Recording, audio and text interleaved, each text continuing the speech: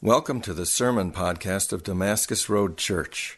For more information about Damascus Road Church, go to damascusroadonline.com.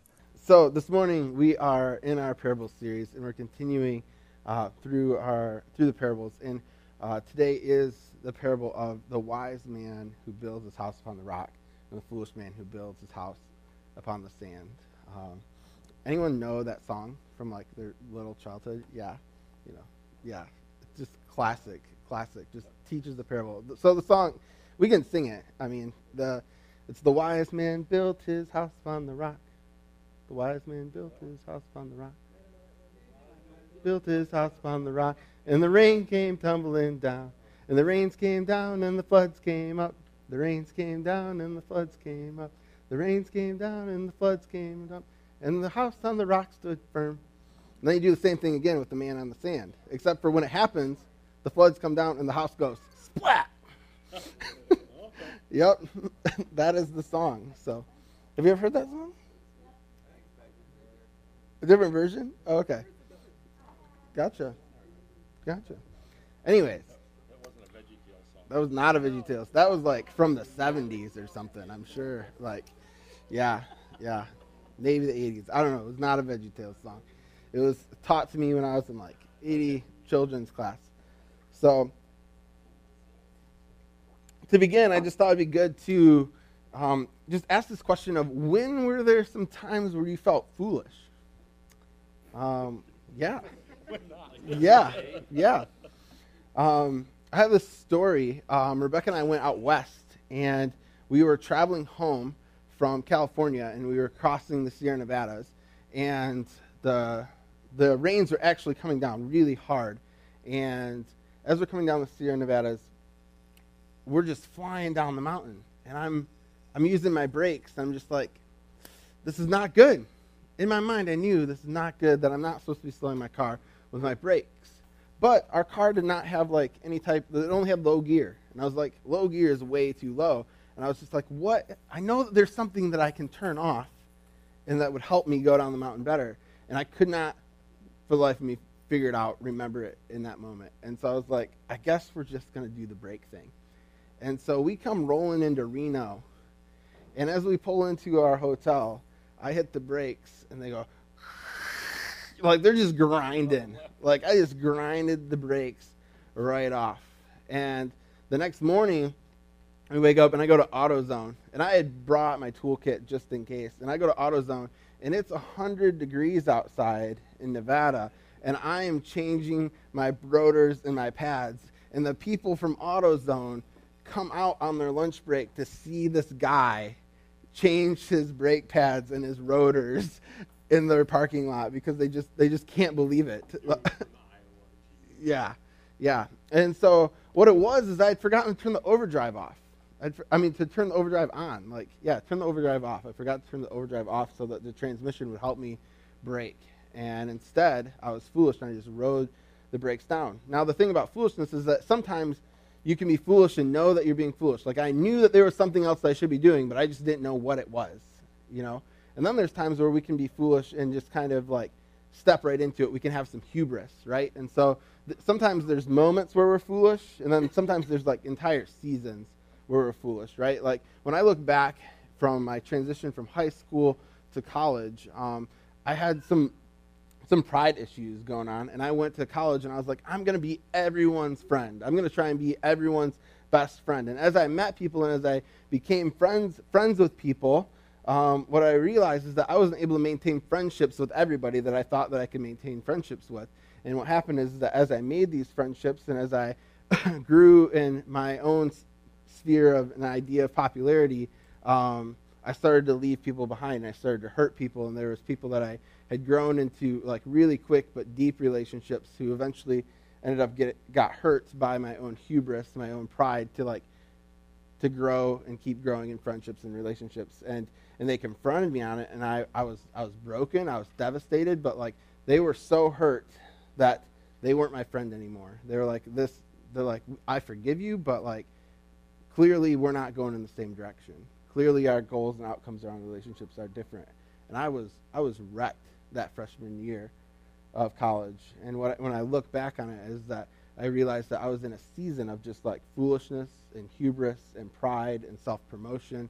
And when you think about your life, as you look back, I hope that there are seasons where you can look back and say, like, man, who I was in the past is almost irreconcilable with who I am today. Meaning that who I was in the past, as I look at those things, as I look at the realities and the things that I believed, whether it was a worldview, whether it was a perception of yourself, was it the perception of others, maybe it was an understanding of your faith, but like if you were to have a conversation with yourself in the past, your past version would disagree vehemently against the person that you are today. And the person that you are today would be like, I have some wisdom for you, guy, in the past who thinks he knows it all. Because I've come to know some things, I've come to experience some things, I've come to live some things, and thus have grown wiser. And so anyone got that? Anyone have those seasons where you're like, man, looking back, like I was just foolish in that season. My hope is that as Christians, that this would be happening to us almost all the time. Because I believe that even right now, presently, in my present, even though I'm not seeking to walk in foolishness, I know that there's still some foolishness like hanging around. And that in a couple of years, I'll be able to look back and be like, man, I was really foolish in these ways. I was really prideful. I was really whatever. But like, because I don't know, it's kind of like going down the mountain without overdrive. Sometimes it's like, man, I know there's something different that should be happening here, but I only know how to operate in this way. And sometimes that operation is still a level of foolishness. And what's cool is that as we grow in faith and as we grow in relationship with God and relationship with Jesus, he reveals our foolishness to us, and he begins to heal us and deliver us of that. And the thing is that I believe that as a church, we should always be constantly repenting. We should always be in a place of where Jesus is revealing new things to us and exposing new places where we can grow and repent and reconcile and grow in wisdom with our relationship with God and with one another. And so the thing is, though, is that we talk about foolishness, like we're never proud of it, right? There's almost like a shame component to foolishness, right? I mean, as we talked about at the very beginning, I was like, think of a time when you're foolish. You're like, when wasn't I? That's great that we like can admit that.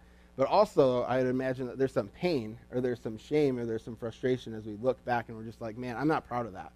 I'm not proud of the ways that I was foolish in the past. And the reality is that like our foolishness is in our DNA. It's kind of comes all the way back to our spiritual parents and our physical parents of Adam and Eve in the garden. I mean, Adam and Eve, they're in the garden, and the serpent comes up to them, and he's like, did God really say? Did God really say not to do these things? And very quickly, Adam and Eve, they take the fruit, and they give in to this temptation, and this temptation of, did God really say, really quickly moves into this place where we, in our hearts, for a moment, for just a moment, say, I don't know if there's a God. And the fool says in his own heart, there is no God. And I think a lot of times when we walk out in foolishness, it's in those moments where we are deceived and where we move into this place of like, well, I don't know if there really is a God. And so I'm going to operate as if I have to be God in this situation. And that's generally where foolishness comes out. Now, the good news is that God has anticipated our foolishness. He's anticipated that we would live foolish lives. And he says, I'm coming to intercede in that. I'm going to come and I'm going to bring wisdom. And the first way that God does this is that he gives his people the Torah. He gives the people the law. And he says, in the law, there is wisdom. And so the Israelites, they study it. They try and soak in it. And in studying it and soaking it, what they miss sometimes is the wisdom that's actually there. Instead of living out the law and living it out in relationship with one another, they end up just becoming puffed up in their own pride and their own knowledge and their own ability to recite it and their own ability to teach it, but they miss the part that is actual application of the law. And even in some places where they apply it wrongly. And so eventually God intervenes through his son, and Jesus shows up. And Jesus is the full embodiment, the full, complete incarnation of God's wisdom. Like, he is the complete totality of wisdom. Jesus is wisdom. And so he shows up in bodily form, and he starts to teach. And when he teaches, he gathers a group of people together, a large crowd, and he begins to teach this message that begins to review the Torah, that begins to review the wisdom of the law, and he begins to bring clarity and authority to it. The scripture says that when Jesus teaches on the Torah and on the law, that he teaches with authority that the scribes and the Pharisees around him just didn't have. And so people are amazed and they're blown away by Jesus' teaching. And it makes sense because Jesus is wisdom. Jesus is the Word of God.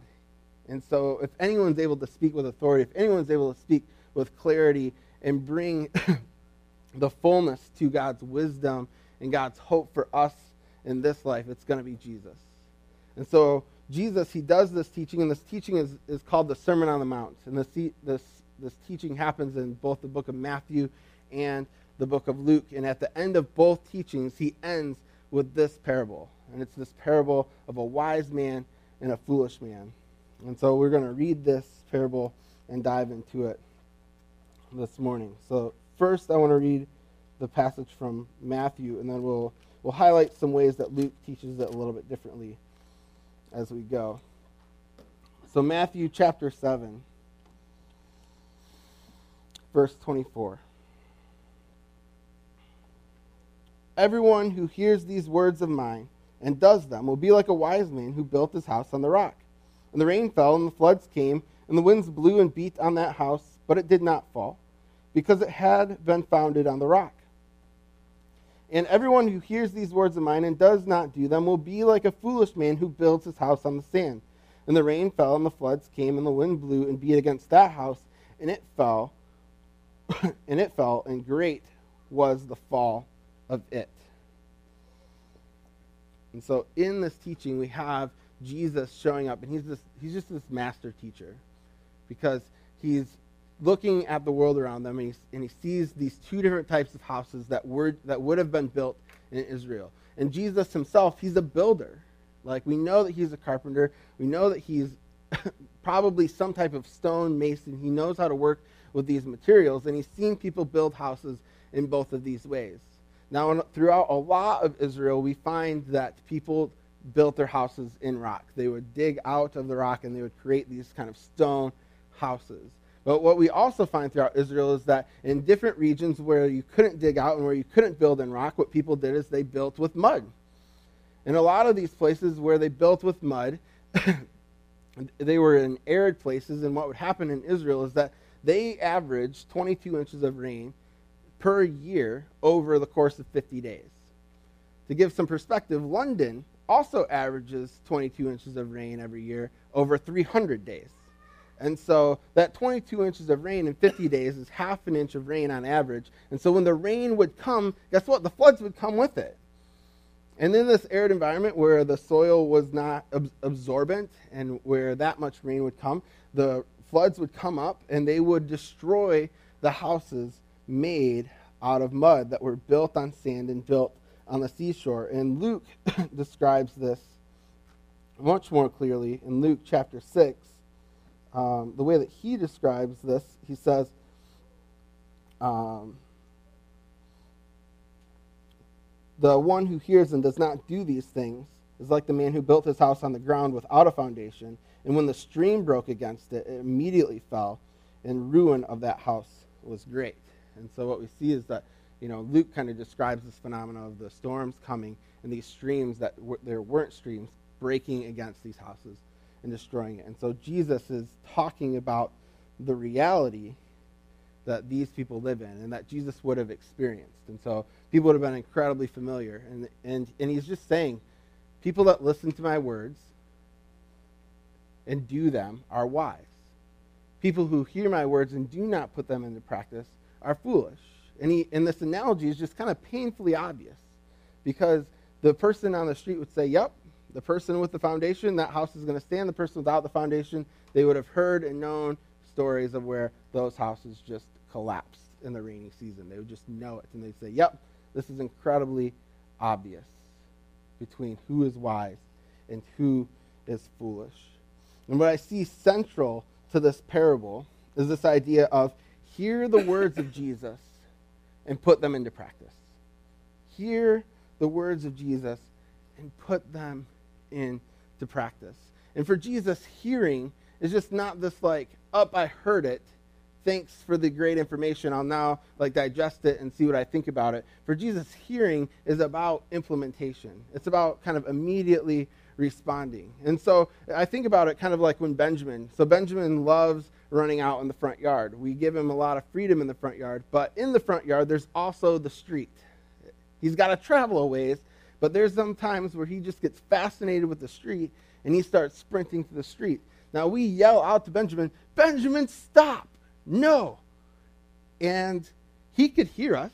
He could physically hear us. And he has a choice to make. And sometimes he's chosen to continue to run into the road. And when he continues to run into the road, does it matter that he physically heard us?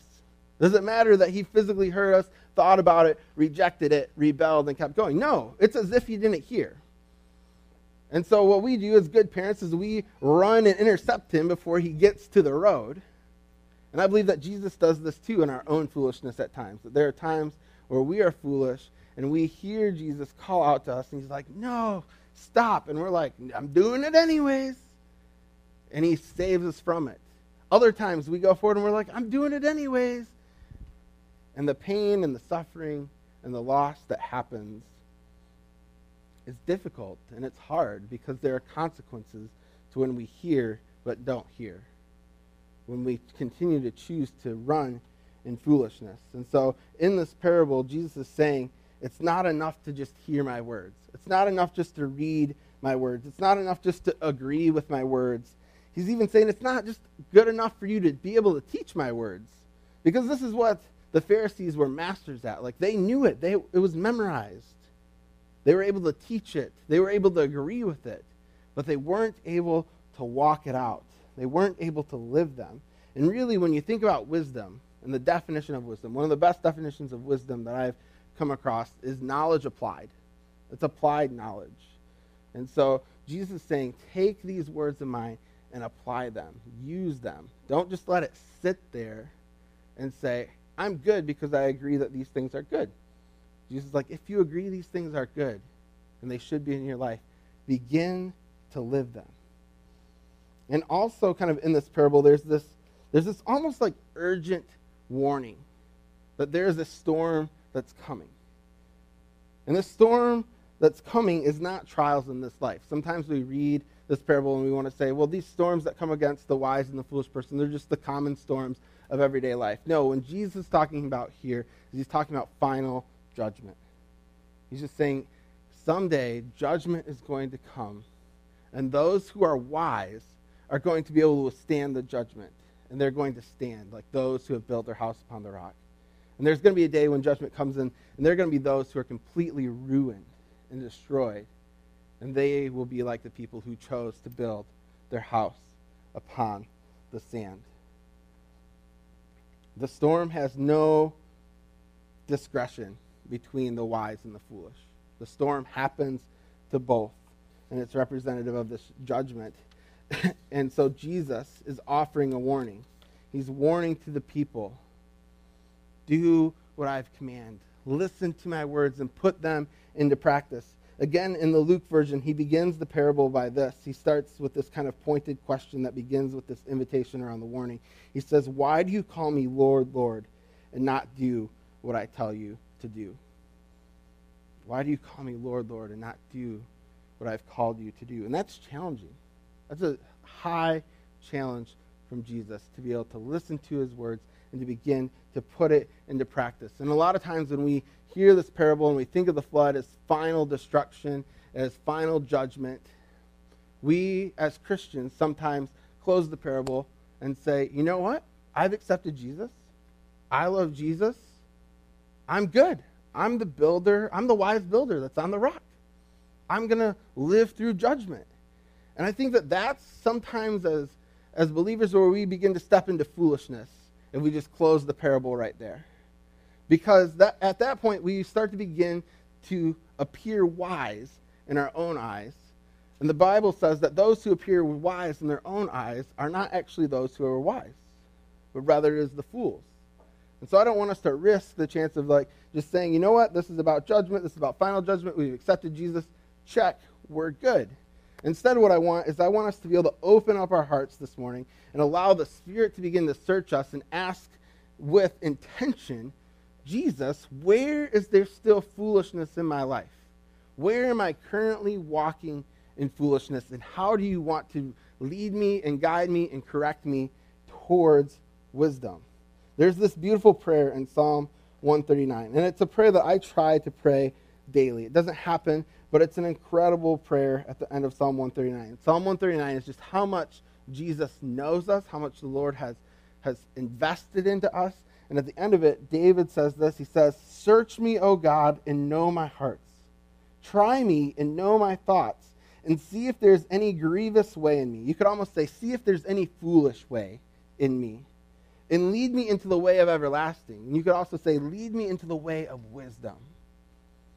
And that's my prayer for us this morning. That's my prayer for us this week. And that's kind of my prayer every day is, God, wherever there's foolishness in me, please reveal that to me, humble me, and lead me into the way of wisdom. Lead me into the way of following after you.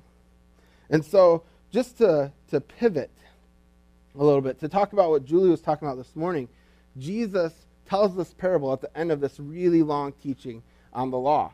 And in this teaching on the law, he addresses a number of issues that we are incredibly familiar with in this life. He begins with anger. He's like, are you angry? And in your anger, are you sinning? If you're angry towards another brother, it's like you killed them.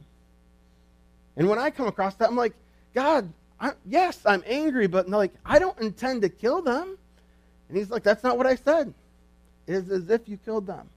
He talks about lust and how that is synonymous with adultery. And we're like, but I don't intend to commit adultery. He's like, great, but that's what you're doing. And you're like, man, that's tough. He talks about divorce. He talks about retaliation. Our natural instinct around retaliation is eye for an eye. I mean, Jesus even says it in his teachings, like, you have heard it said, an eye for an eye. He's like, but I tell you, turn the other cheek. If someone asks you to go 1 mile, go with him 2. If he asks for a garment, give him your cloak. He's saying, love your enemies. He addresses our greed. He addresses the way that we give. He addresses our pride.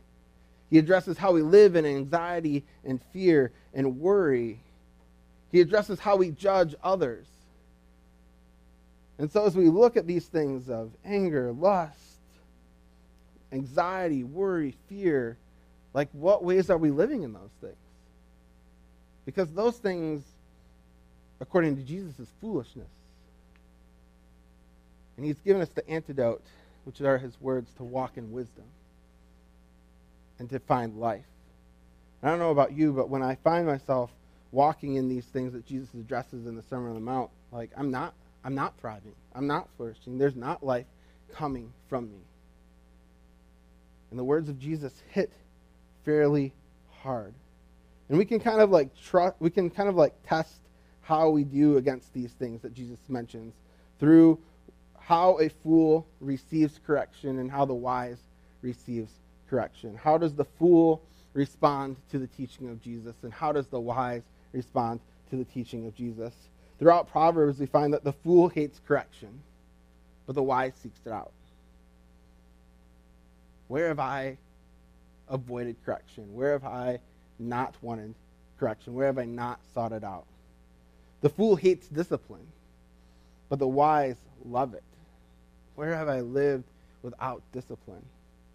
The fool speaks his mind, where the wise holds his tongue. The fool trusts his own mind, while the wise seek the counsel of many. Fools end up making company with other fools, and the wise end up making company with others that are wise. And this one kind of gets me. The fool ends up repeating his folly like a dog that returns to his vomit. I just think about fear and anxiety and worry in my life at times, and pride, and how I've lived the life of the fool. I've acted the fool of returning back to these things that Jesus has called me out of and that wants to give me freedom towards.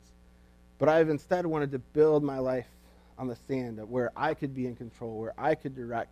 And that's just not stable ground. Anyone who's lived a life of fear and anxiety, worry, knows how there's just not peace there and how shaky and unstable that ground is.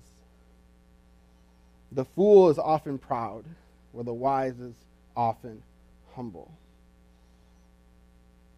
And so my encouragement to us is to, where's God speaking to you today? Where's Jesus kind of highlighting in these lists of things between wise and foolish? And how is he drawing you into his words to live a life full of wisdom?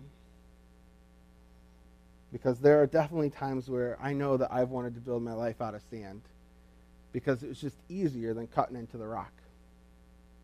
Cutting into the rock is hard. Building with mud and clay, you can get a house up pretty quick. Granted, it comes down pretty quick, but man, at least you got a house. But cutting into the rock takes time. And I've also noticed about the parables that, like, the question is kind of like, what are your resources? Like, what are you reaching for? There are some in Israel who did not have resources to dig into the rock. And they could have moved to a place where they could have built a more substantial, wise house. But there are reasons for them not moving. There are reasons and excuses always for the house that they built on the sand. They could be like, well, this is where my family's always been. They could be like, this is where my job is at. This is all that I know. I really like it here. And Jesus is saying, yes, but like, you need to move to the place where you could have resource to not face destruction. And sometimes that place is scary. Sometimes that place is new. Sometimes that place requires way more work. It requires so many more man hours to get just the same square footage of house that you get in the desert. But this house lasts. And this house endures. And so when I look at my life, what I'm thankful for is I'm thankful for those moments where the person that I am today can't be reconciled with the person that I was in the past. Because it's in that place where I believe that God has brought transformation. It's the places where God has brought freedom. It's places where God has renewed my mind, where I have repented. Because the idea of repentance is to have your mind changed. And so I'm thankful of those places. And so I want you to think of those places too. As you think of the places that you're still living in that's foolish, I also want you to think of the places where is God giving you victory? Where has God moved you along? Where has God given you new life? And where he's brought transformation. Because this is what Jesus wants to do. He wants to continually bring transformation and new life to our lives. Jesus wants us to lean more and more into him and trusting his commandments. His commandments are good. The question is, do I trust him? Am I willing to surrender and to walk in the way of wisdom that he is offering us through his commands and through his words and through his teaching? Do we really want it? Or are there parts in our heart that says, you know what, I really wish there was no God, because this thing would be a lot easier otherwise.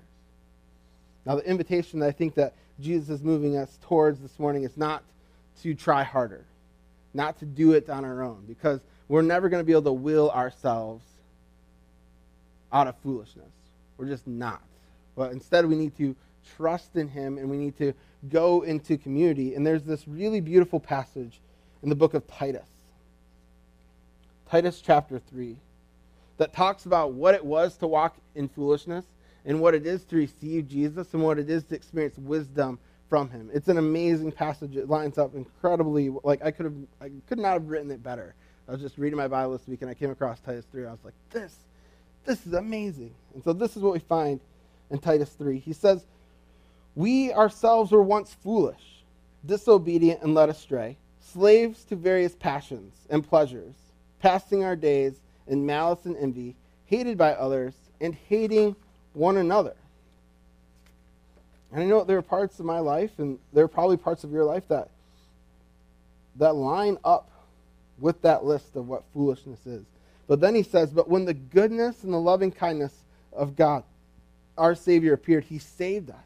Not because of the works that we've done in righteousness, but according to his own mercy, by washing of regeneration and renewal of the Holy Spirit, whom he poured out richly upon us through Christ Jesus, our Savior. So that being justified by his grace, we might become heirs according to the hope of eternal life. That's that endurance of the test at the end.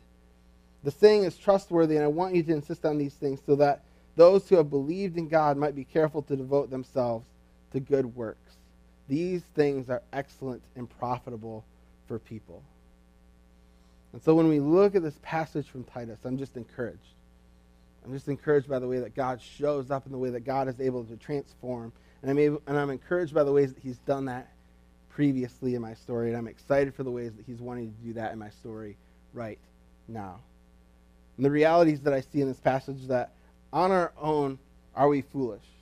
I believe yes. On our own, in our own mind, in our own estimation, we are foolish. Is God good? Yes. What I love is how God meets us. It says, but when his goodness and his loving kindness of God our Savior appeared, he saved us. I mean, in the middle of our foolishness, he shows up with goodness, love, and kindness. He doesn't come with condemnation, wrath, and shame. He doesn't come in those ways, in the ways that we often approach ourselves when we think about foolishness. I mean, as soon as foolishness is revealed to me, my immediate reaction is to begin to start punishing myself and shaming myself. That's not how God comes at it. He comes with goodness, love, and kindness. And he saves us from our own foolishness. He's absolutely capable of saving us. The Spirit leads us into truth. There's so many passages throughout Scripture that talks about the Holy Spirit and how he indwells with us and how he leads our thinking and our heart towards the ways of truth and knowing truth. And we just have to listen and apply to it. And so his mercy triumphs over judgment. The Holy Spirit makes us new, and we are saved by grace. And we devote ourselves to doing the good that Jesus has commanded us to do. So what I want us to see this morning is how great God's love is for us, even in the middle of the foolishness. I love the passage that says, while we were still sinners, you could say, while we were still fools, Christ died for us to make us righteous with him. I'm just blown away by God's love for us and his ability to breathe new life into us. And so my question is what ways is Jesus calling the foolishness out of you? In what ways is he calling him back to you? Which ways is he calling you to live life fully right here, right now? In what ways is he also calling you to live life right now in wisdom with him so that you can endure the final test at the end, the final judgment at the end? Because if we walk in wisdom now, we will be rooted in wisdom then. And there will be a place where we don't have to fear. Where there is no fear, there is nothing but security. And we can come with the parable with confidence, not hubris confidence like the fool that says, yep, we're good. But if we live it, if we listen to the words of Jesus and we step into it and begin to live them more and grow in wisdom, the more confidence we will have in that day. So my call to us is to come into community. Because I think a part of healing, a part of repenting, a part of transformation always happens in community. There's been way too many times where I've tried to repent on my own, where I've tried to walk away from my own foolishness just between God and I. And it's been incredibly ineffective. The most effective ways that God has brought about real change and real transformation in my life is when we get real and we get open and we get honest and we just start and we confess it to one another. And James says that when we do that, that's when people get healed. It's when people get healed. It's when transformation comes. And so I want to invite you into deeper community. What are the ways that God is highlighting today? Places of foolishness. In what ways do you need to get that out? Which way? How do you? Because that's what we want to do. We just want to get it out. And we can put wisdom back in. And we can begin to live life with freedom, joy, and relationship with God that's deeper. And that's also deeper with one another. And so that's my encouragement to you guys today is let's just get this out. Let's begin to confess foolishness. And it's something that I've just done recently, like the foolishness of fear, the foolishness of anxiety. These are things that I've gone into community and received prayer over because I can't live with it anymore. I can't live tied to those things, to those fears. And God has brought peace where there was once fear and anxiety, and it's amazing. And I want it for you guys too. I want you guys to be able to experience the love and the joy and the peace and the goodness and the kindness and the love that Jesus is giving to us, especially here in Titus chapter 3. So I want to close with just this command, like, let's follow Jesus, because it's going to be one of the wisest things that we can do. And let's put these words into practice, all right? So let's pray. Dear God, We thank you for this day. We thank you for this time that we have together. And we thank you that you are incredibly wise. And God, we confess that there are times where we all too often try to be wise on our own, where we try to do this life on our own strength, where we believe that we have to. God, there's places where we are carrying loads that we were never called to carry, that you never asked us to carry. And God, I pray that we would be able to set those down, that we would be able to set down all foolishness, all fear, all anxiety, all lust, all greed, all anger, and that you'd fill that with love and joy and peace in our hearts, God, that we would experience true freedom as a community and as a body in you. God, give us the grace to receive one another's confessions. Give us the hope to pray freedom and joy into each other's lives. And God, may you bring healing in the unique ways that we need it this morning. In your name we pray. Amen.